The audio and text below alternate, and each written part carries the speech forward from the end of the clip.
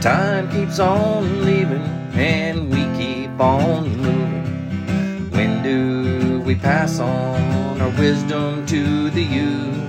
My veteran story, lost arts discussions, fireside chats with a bourbon or two. It's time to hear the stories by our military veterans. Get yourself ready. It's the Lost Arts Podcast. The Lost Arts with Andrew Cox. Hello, my friends, and welcome back to the podcast that's given a voice to our veterans. The Lost Art with Andrew Cox. I am your host, and I am excited for this week's podcast. And one of the subjects that we're going to talk about during this fireside chat, manly men. Yeah, that's right, manly men. I'm excited to get into this topic and kind of see where we go with it and what we explore and what we talk about. But first, I want to say thank you. Thank you to all the listeners out there.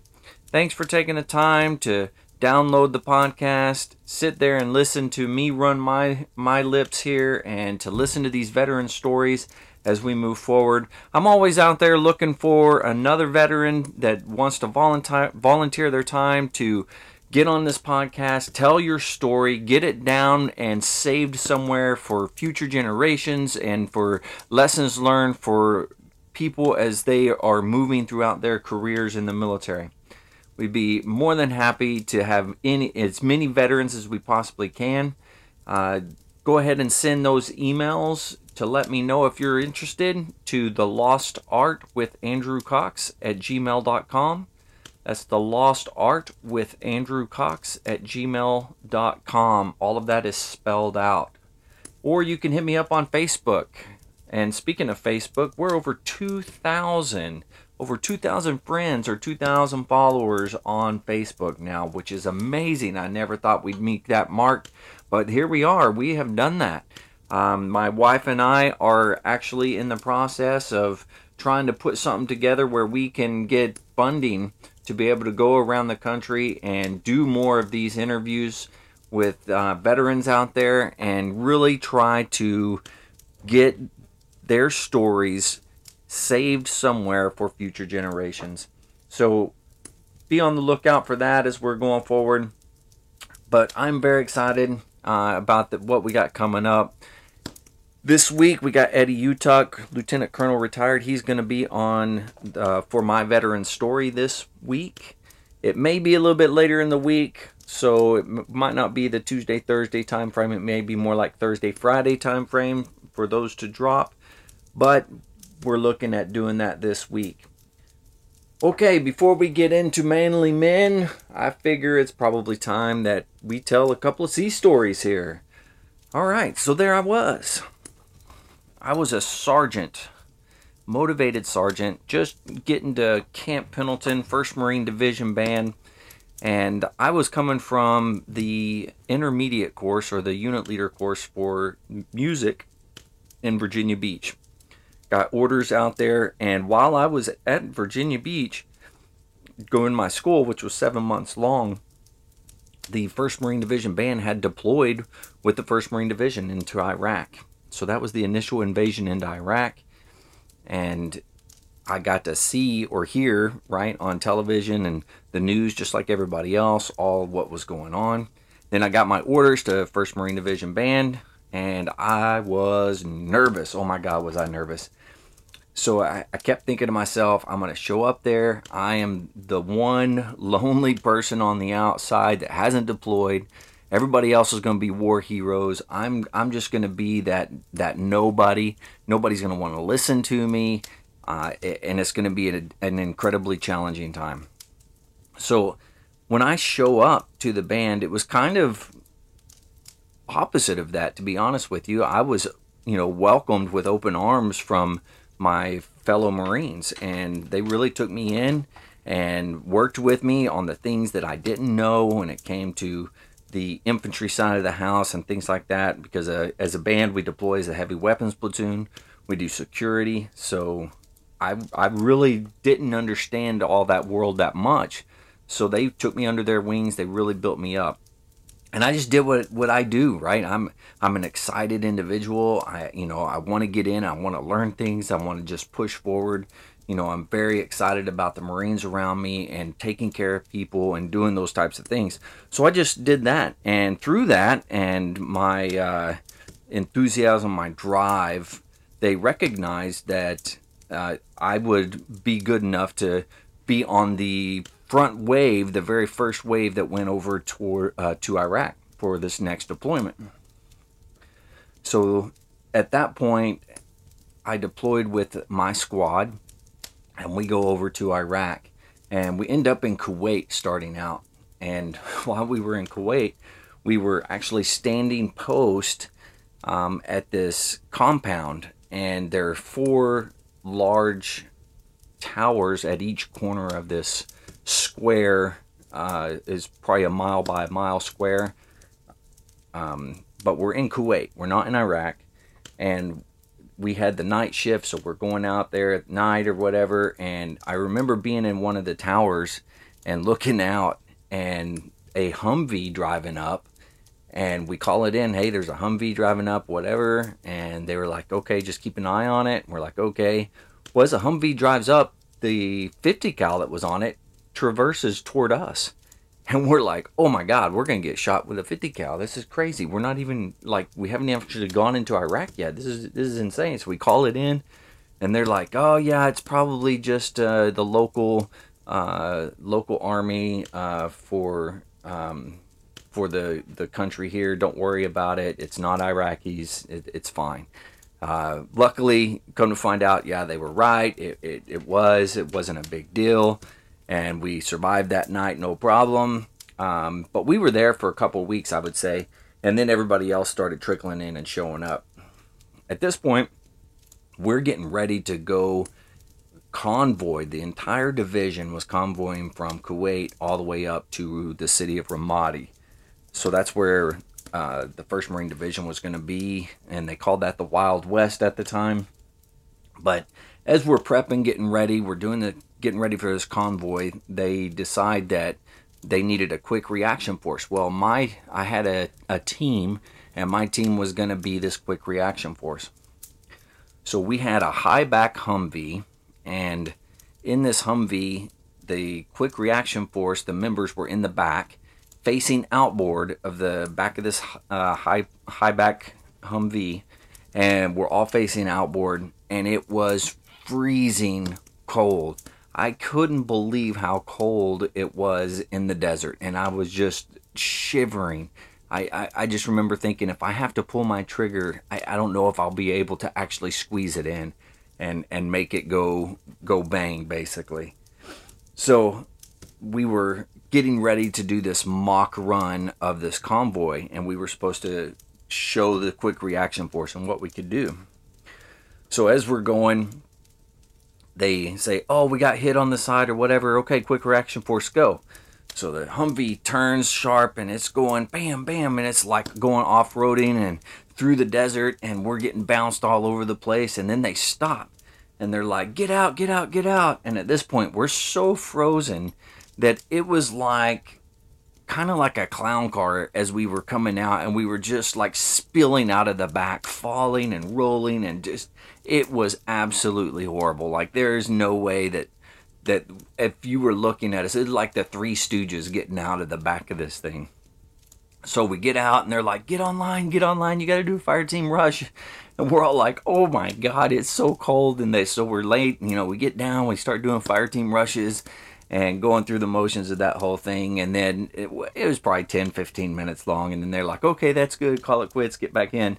So we jump back in and whatever. And they were like, okay, everybody passes, we're going to convoy out tomorrow. And I remember thinking to myself, I was like, oh my God, this is what they're expecting from us.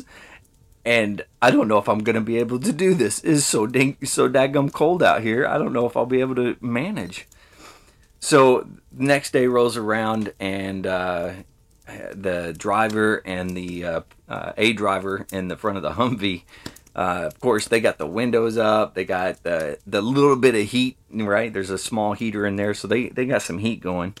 And we take off, and man, it was incredibly cold. We're probably only going about 30, 35 miles an hour. That's pretty about as fast as we are going, maybe 45 at tops. And we're driving, right? We're heading, and we were not allowed to put the sides down on the high back Humvee because we were the quick reaction. We had to like face outboard and make sure that we were ready to go if something went down. And it was just brutal, absolutely brutal. And my hands completely frozen, shivering like crazy, thinking to myself, oh, please God, don't let anything happen, because if it does, I don't know if I'll be able to even stand up at this point. So we continued on, went through. Luckily, we had no issues, nothing like that. We ended up staying overnight in one position, and that was probably the best night's sleep I've ever gotten in my life. So I remember getting in my sleeping bag, and it was so warm, and falling asleep, and it was like I blinked, and then it's the next morning, and it's time to get up and go again. But then we continued on, went all the way up to Ramadi, and got into our camp. And once we were in our camp, we were very surprised at there was actually shower facilities, and we were like, oh my God, this is going to be awesome, because we're thinking like we ain't going to have anything, right? But there was a shower facility, and not only was there a shower facility, it had running hot water. Oh man, it was like the greatest thing ever. We were so excited. We were like, yes. So I remember I'd jump in the shower, and I was like, oh, it's great. And I'm letting it run all over me, and I'm like gurgling in the water. You know, I'm all excited. So fast forward like a week and a half, we get a call, and they're like, hey, the ROPU system is down, you know, the system that cleans the water and filtrates it and makes it clean again. They said the system is down, and it's been down for a couple of weeks. And so don't take a shower, don't do anything, don't brush your teeth with the water, anything like that, because the water's contaminated, you know, we can't do that. And I just remember sitting there thinking, oh my God, I can't believe this is happening right now. Here I was gurgling the water as it's coming out, this nice warm water, and it was straight poo water. And I say it was straight poo water because we had porta shitters, and they would come by with the trucks, clean the porta shitters. Well, they'd go upriver and dump the stuff into the river, which would flow down to where the ROPU was pulling in everything. So why in the world we set up like that was beyond me, but that's how it was. We took over from the Army, and that's how they were doing it, and we just continued on, I guess. I think later they did just like finally put two and two together and decide, hey, this is probably a bad idea. Luckily, I didn't get sick from it, anything like that, but you got to think about it. It could have went sideways incredibly fast. But I have plenty of other stories to tell, so I'll be able to tell those in future podcasts as we move forward. I hope you're enjoying that what I got going on there right now. But we're going to jump into manly man. Okay, what does it mean to be a manly man? So I think the word man or men, as we have evolved over time, has changed. And I think now when people think of men, there's a negative aspect to that, right? We had the different movements that came through where, hey, it's bad to be, you know, that manly man, that figure or whatever, you know, it's bad. And they're out to get women and stuff like that. Well, I don't think that a manly man is that. I think if you are truly a manly man, then you love women.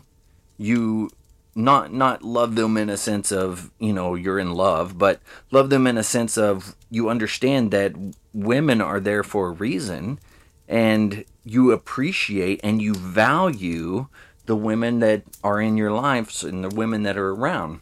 So I think it's very important that we understand that as a manly man, you have to value the opposite sex along with this.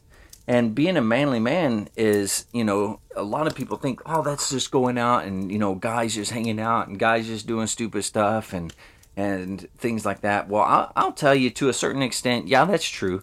Men need to get out and men need to actually do things together, all right? Have camaraderie. We have to be able to get that aggressive, typically aggressive nature that men have. They have to be able to get that out. That doesn't mean go out and get drunk and go out and hit people and start fights and things like that. No, that's not what I'm talking about, because that in itself is not manly. That's just being a child. And we don't necessarily need that, but we need people of good moral character to be able to go out and show what a man really, really is supposed to be. When I think back to my dad, and to me, he was the manly man. Like, he was the epitome of what I saw as being a man. And with that, he was never all that like super loving and stuff like that. Now, he would hold us and he would talk to us and show us that he loved us and things like that. But there was always that side of him that was, I'm in charge, like I'm the man of the household, and what I say goes. And he is fantastic when it came to that, and not so much that it was overboard, anything like that, but we all knew that, hey, Dad was the man of the house, and he was a manly man. You look at just the way he carried himself, the way he walked, the way that he did things around the house, the way he worked, his work ethic. All of those types of things, that's what I saw as a manly man growing up. And it's 100% true, because that truly is manly men. And that is what I'm talking about whenever I say that. Like, I remember my dad, he would always open the door for my mom, and he would always, if I was there, he would make sure that I opened the door for my mom. I remember one time going into the grocery store, I opened the door, walked in, and was talking. My mom was behind me, turned the corner, went around, and I'm like, where did Mom go? So I turned around and went back, and she was standing outside, waiting for me to be a man and open the door for her. And I was like, oh my gosh. And so I opened the door, she came in, she kind of got on me a little bit.